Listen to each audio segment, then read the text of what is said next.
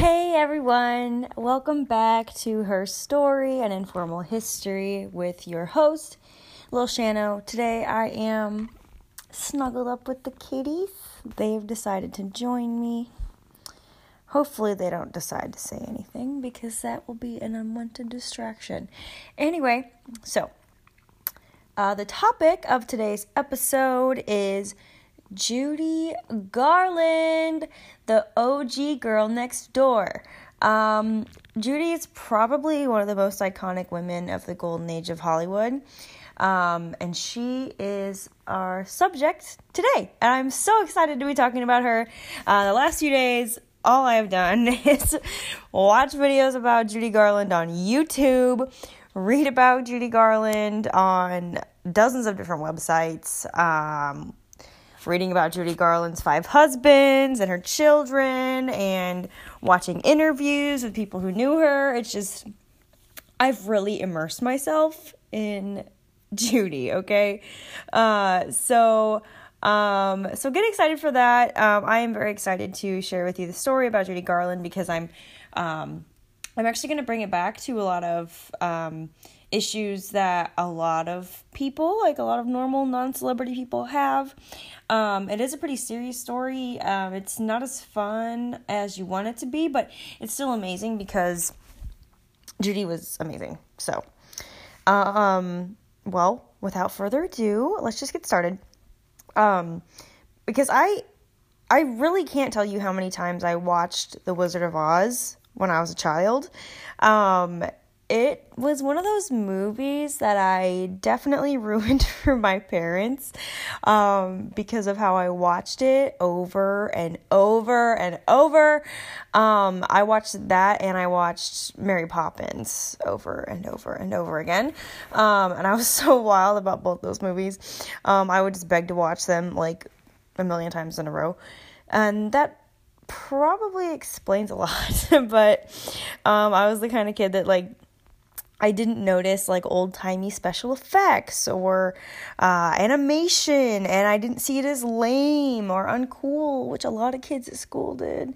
Does that make any sense? Anyway, so I got a lot of hell for being into that nerd shit, but I don't care. So I remember I was extremely horrified when I was watching it one day, and my dad told me that Judy Garland had died. I was like, she died? This beautiful little girl singing to me in this beautiful contralto voice, she was dead? Yes, actually, she passed away on June 22nd, 1969, which is actually my birthday, at the age of 47. It's not about me, even though that is my birthday. But this is actually a really sad story, like I mentioned earlier. Very sad, very tragic.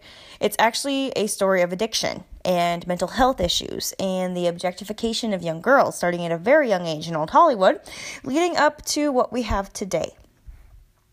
So, I am very passionate about those subjects, especially that last one. So, I will be touching on that in this episode of the podcast. All right. Let's officially dive in. So, Judy was actually born Frances Ethel Gum, Frances Ethel Gum, on June 10th, 1922. And she was the child of 2 vaudevillian actors in Grand Rapids, Minnesota, who moved there to open up a movie theater.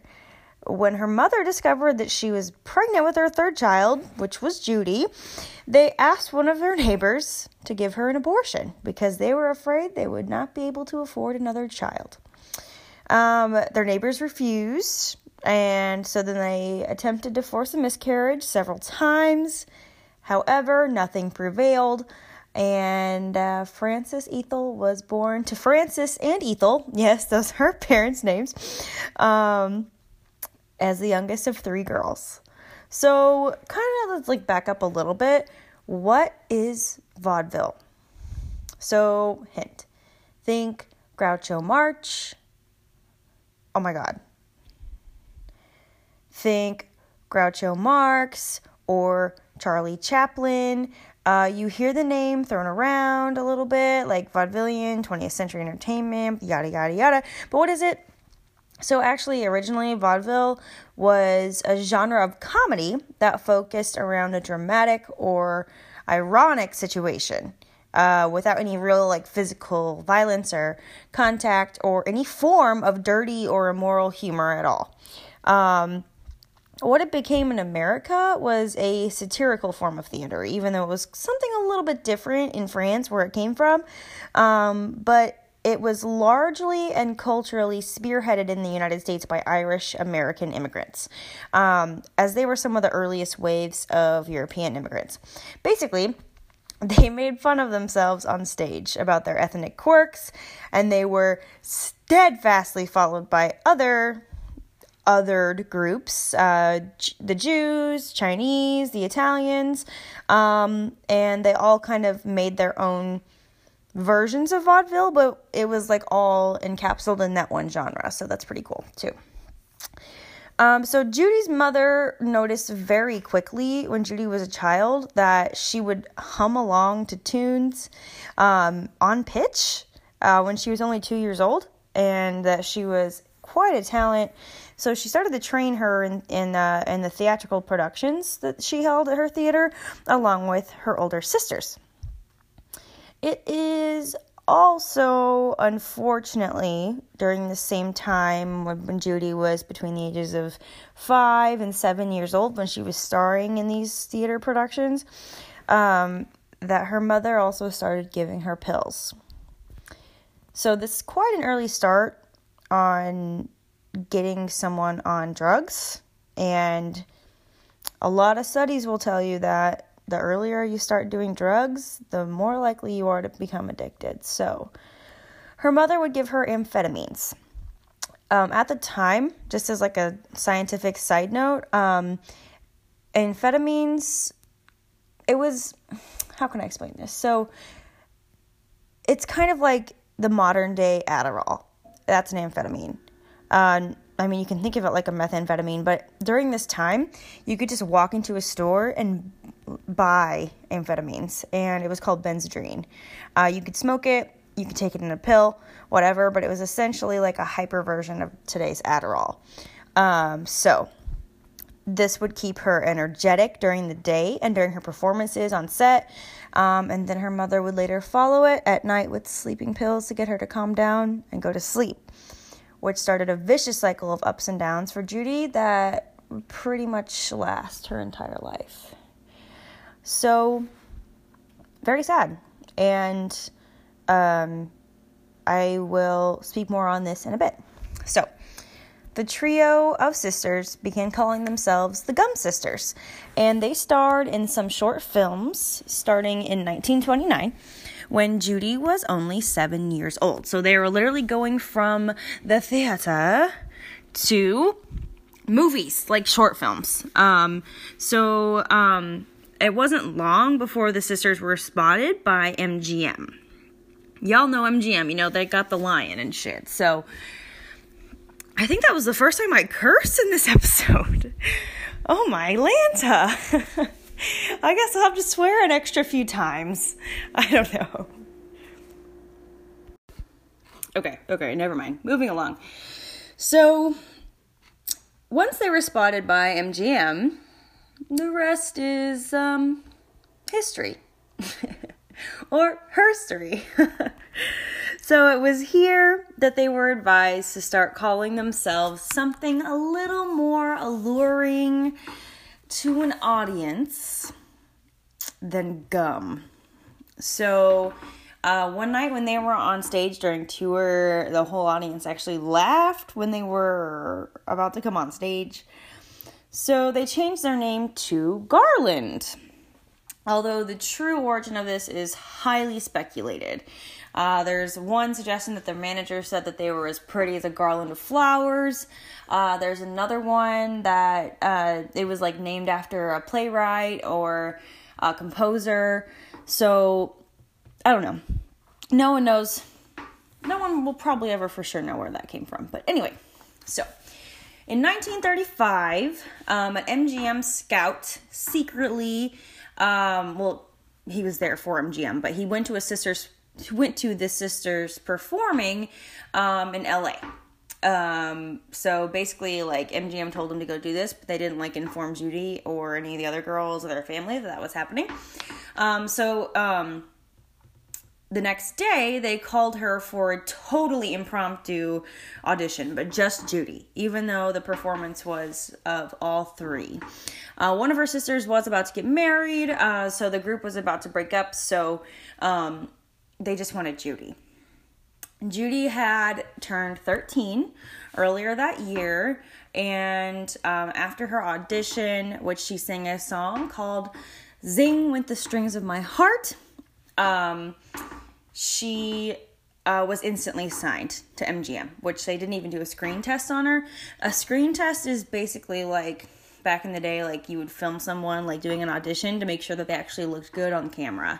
They didn't do that. Like, she literally, like, was just signed that day. But there's a lot of contradictory information about, like, why they even signed her in the first place, because she wasn't a child, so she couldn't play children on screen. And she also wasn't old enough to be, like, the leading lady in anything. So they didn't really know what to do with her, but they knew that they had her, and they knew that she could sing.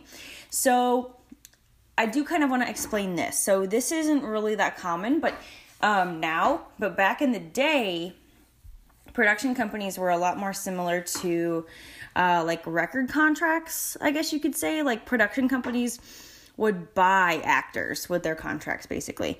So if MGM had a contract with actor X for so many movies, she could not film a movie with any other company, say like Warner Brothers, without their permission.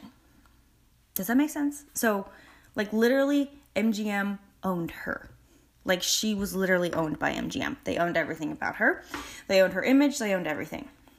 So this does still happen, but you don't really hear a lot about it. You don't really hear about actors being suspended or production companies borrowing actors from other production companies, which is, like, an interesting concept, but, you know.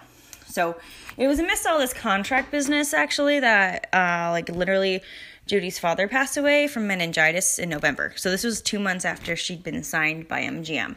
So this crushed Judy.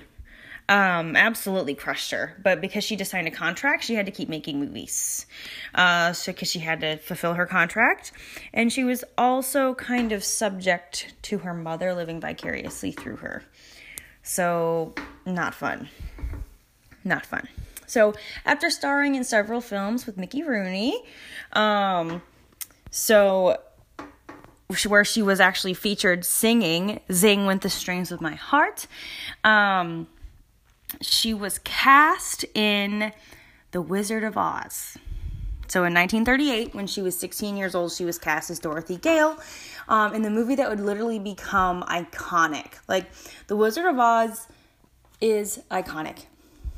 So, however, though, she kind of got this part by accident. They wanted 2 other actresses. I can't remember who the first actress was that they wanted, or rather the second actress, but the first actress they wanted was Shirley Temple. But she was owned by 20th Century Fox, and they would not allow MGM to borrow her. So then Dorothy was their third choice, and she was who they got. However, her performance was great, and she actually ended up winning a Juvenile Oscar Award, which is an award that's only been awarded, I think, like 12 times in history. I think it's retired, actually, but so it's pretty fucking wild that, like, she got that. But anyway, so the movie cost $2 million, which I looked up how much that is. Like, so production was $2 million, and that's a whopping $36.5 million in 2020 dollars. So it didn't turn a profit until the 1940s either, having to be like replayed in cinemas all over the world. Because I also spent an extra $2 million on marketing and advertising for the movie. So $2 million to create it and $2 million to sell it. So $4 million. So grand total of about $75 million in 2020 dollars. Oh, that sounds terrible. Okay, anyway. So, like I said, MGM was really unsure what to do with her because she was just a teenager.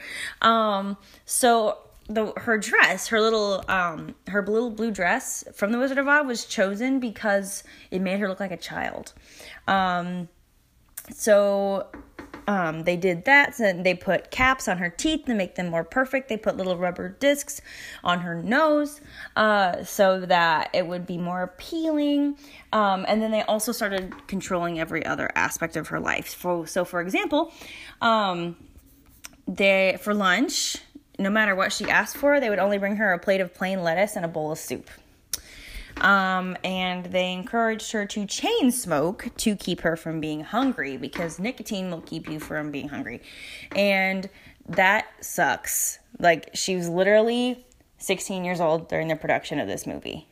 So, it's unfortunate and it makes me upset, but I won't get into that yet because there's even more upsetting material. Wahaha.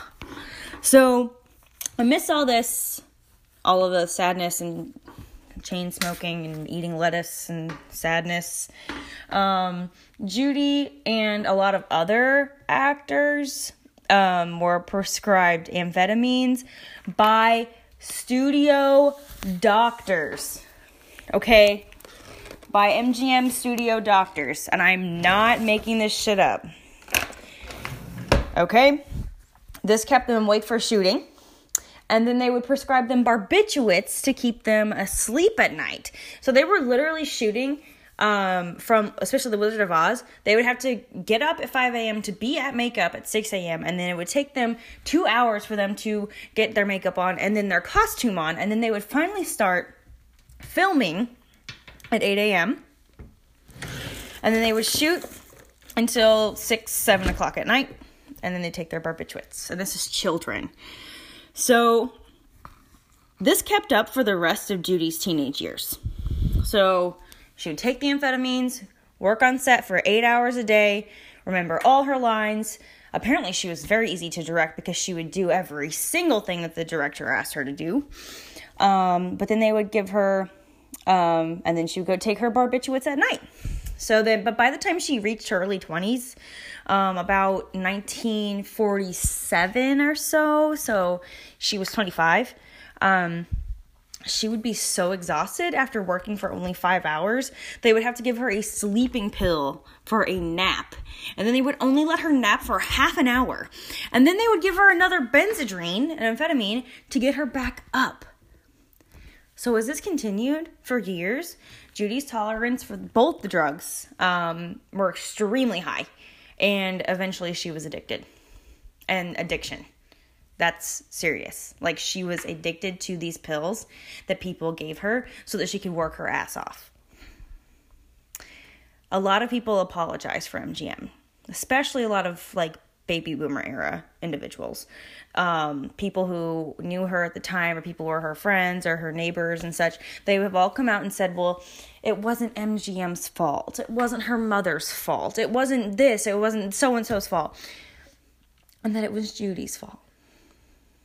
So, I do want to say that mental illness, which addiction is a mental illness, is not your fault, but it is your responsibility. So that is where the confusion is coming from, because it's not her fault that her mom was giving her amphetamines and barbiturates when she was like 7 years old. Like, it's not her fault that studio doctors were prescribing her medication and that she took it because she thought that she was supposed to, because those are doctors. And it was her job, and she was literally paid to do that. So, that's bullshit. Like, it's bullshit. It's her fault that she was addicted. She can own the later parts in her life when she went to go get clean, and then she did get clean, but then slowly went back to the drugs. Whatever. That, you can put that on her as much as you want to. Probably the era, though, also. I probably shouldn't be clouding history with my opinions like this. But they were giving this child lettuce and making her smoke cigarettes so that she wouldn't gain weight. Fucking hell, man. Anyway, so not only did she not really have a childhood, by the time she was in her 20s, she didn't really have any real grasp of her own life. So I mentioned earlier the part about her teeth and the dicks, the dicks on her nose, the discs on her nose to make it appear like pretty or whatever. So this also, like, I'm sorry, I'm not done ranting. This is a 15, 16-year-old girl. So think of yourself at that age. I know I can think of myself at this age. And I was insecure. I thought I was fat. I thought that people hated me. I was afraid to speak out. I was afraid of a lot of things, okay? Imagine being that way, which a lot of people are. Some people aren't, whatever, but I mean, some people are. So think of that happening to you. But then think of all this other stuff on top of it, okay? Because all the focus on her weight when she wasn't fat and on her appearance when she was cute was really terrible for Judy's self-esteem. She was constantly asking for reassurance, like constantly. Am I pretty? Do you really think I'm pretty? Am I really pretty? Am I actually good at singing? Am I really talented? Am I actually a good actress? Am I a good dancer? Can I do these things? This was her reality. She was extremely insecure and constantly hyped up on pills during the day, which makes you extremely anxious and paranoid, and she thought that the world was just going to cave in on top of her. And MGM literally owned her. Reminder. She was literally their property. She was their creative property.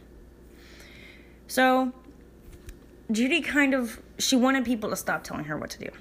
So 1941, after a couple affairs, some little romances, 19-year-old Judy married her first husband of 5, David Rose, who was a composer and a musician. He was 31 years old. Later that year, Judy became pregnant, actually, for the first time. But the studio and her mother agreed that this should not be the case. And MGM straight up just said, we're not going to allow you to have this child. So she was forced to have an abortion. She was forced to have an abortion. I'll just say that again. I'll say it a third time. She was forced to have an abortion. So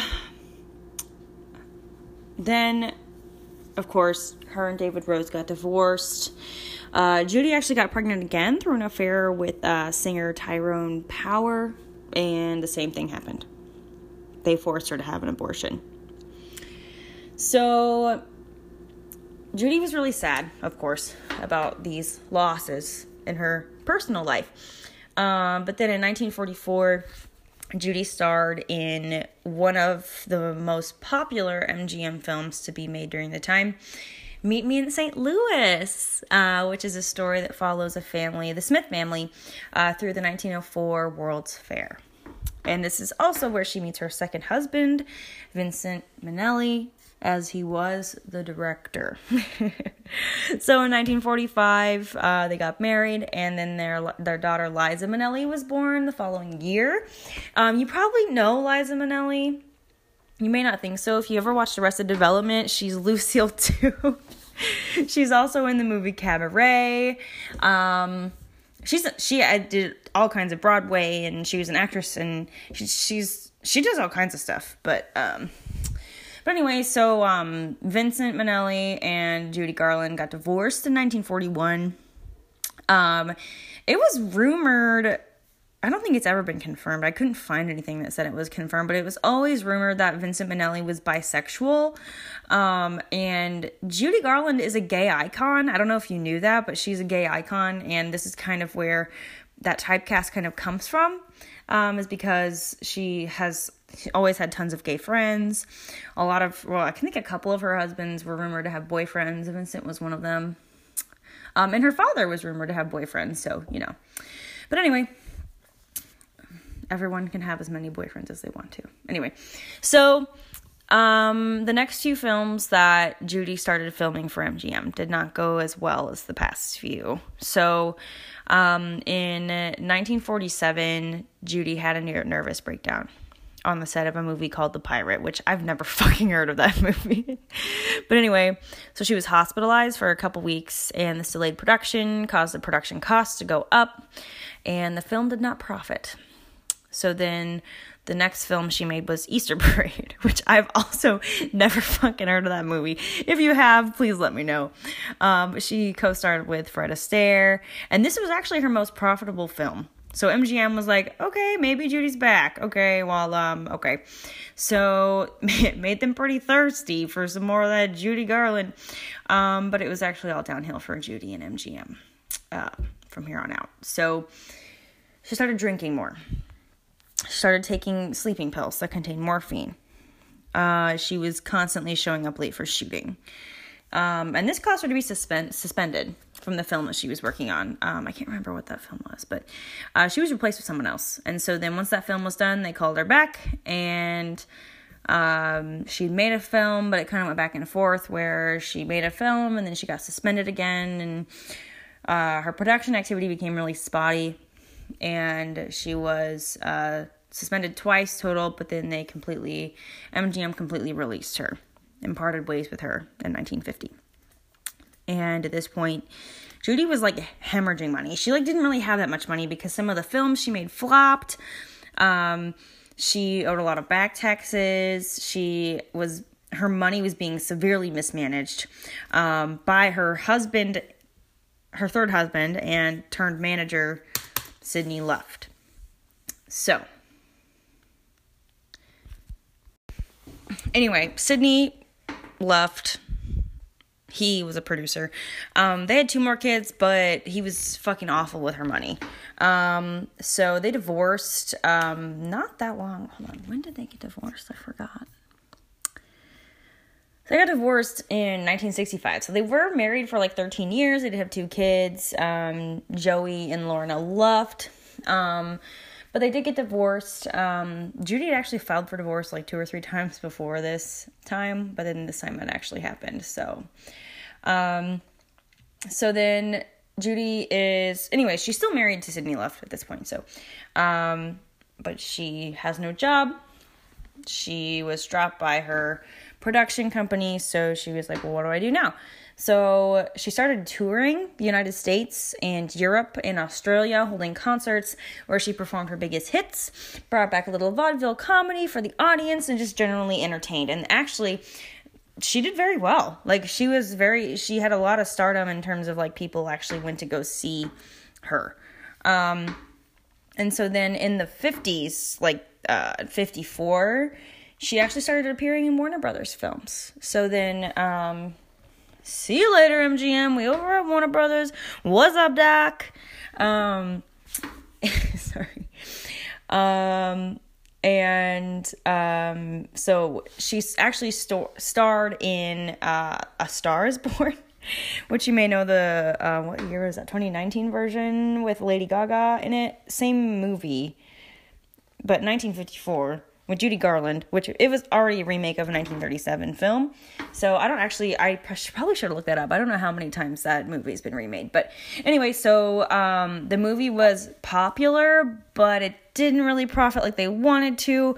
And the thing is, the ironic thing about this is a lot of these movies, not profiting, well, I shouldn't say a lot, because the pirate not profiting was kind of her fault, because she was, not on set, or people could blame her for that. But The Wizard of Oz costing a lot was not her fault. That shit was just fucking Technicolor, bro. That shit was expensive. And then this thing, it actually was the producers of the film that fucked it up, and it wasn't her. So it wasn't her fault. So literally, she's losing money. She's getting jobs and she's losing money. So she's broke. She's just as broke as you and me. But anyway, so So she did that. She toured, and then she did the movies for Warner Brothers, and she did that for the rest of the 50s and then the early 60s too. But then she also started appearing on television specials in 1955. So she participated in a lot of television broadcasts, and she was a guest star in a lot of different things. But then she also started she had a concert appearance in 1961, which was very significant after touring and dealing with her addictions, of course, which are still happening this entire time. She performed at Carnegie Hall, and she actually, it was recorded, and she won a Grammy for it. So that's pretty cool. She did win a Grammy. Actually, sorry, 4 Grammys. It wasn't just 1 Grammy.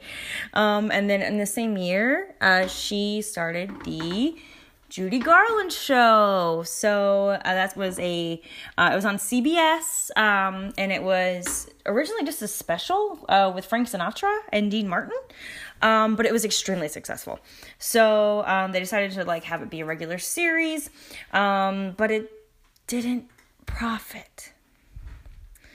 She ended up owing several $100,000 in taxes. So this didn't really help her. And the show was canceled. So, sad. It's sad. So, by 63, her and Luft were divorcing. She started touring again. She appeared on The Ed Sullivan Show. She appeared on The Tonight Show. And then, in 1965, she married Mark Herron, who at the time was her tour manager. And when they married, she was still legally married to Sydney Luft.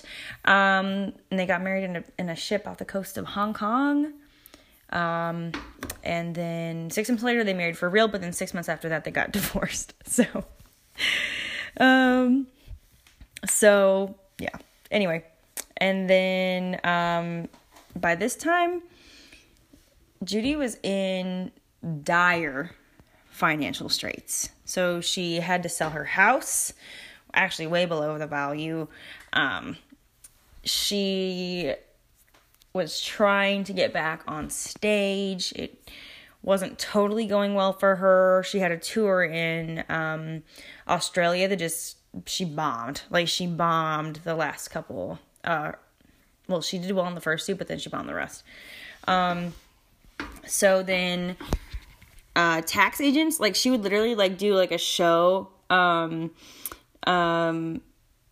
think she made some money doing a final row of a theater show, and the IRS seized all the money. Like, they literally were waiting at the closing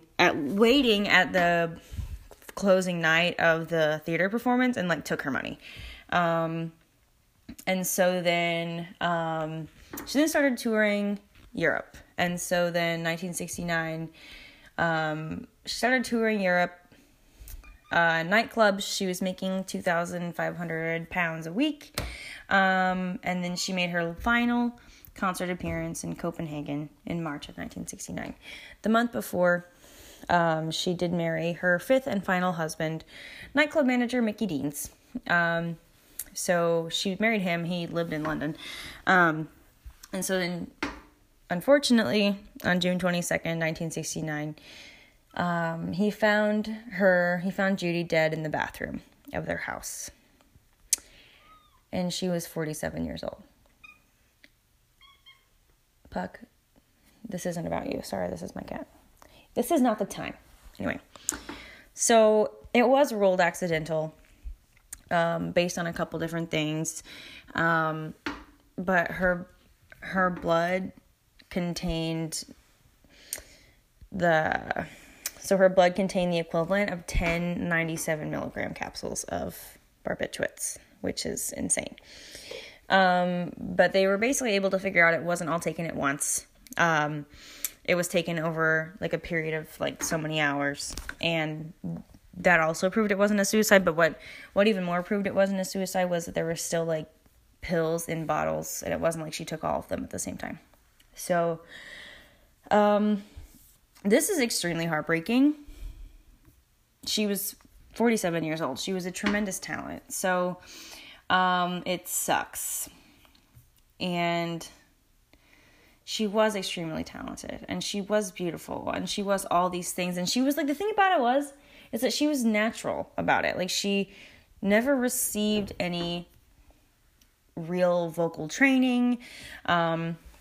She just was kind of all like natural about it. And her part of why she was so popular was that like it was like a little girl, but like with the voice of a woman. And I kind of touched on this earlier, but she was a contralto, which is the lowest vocal range for a woman.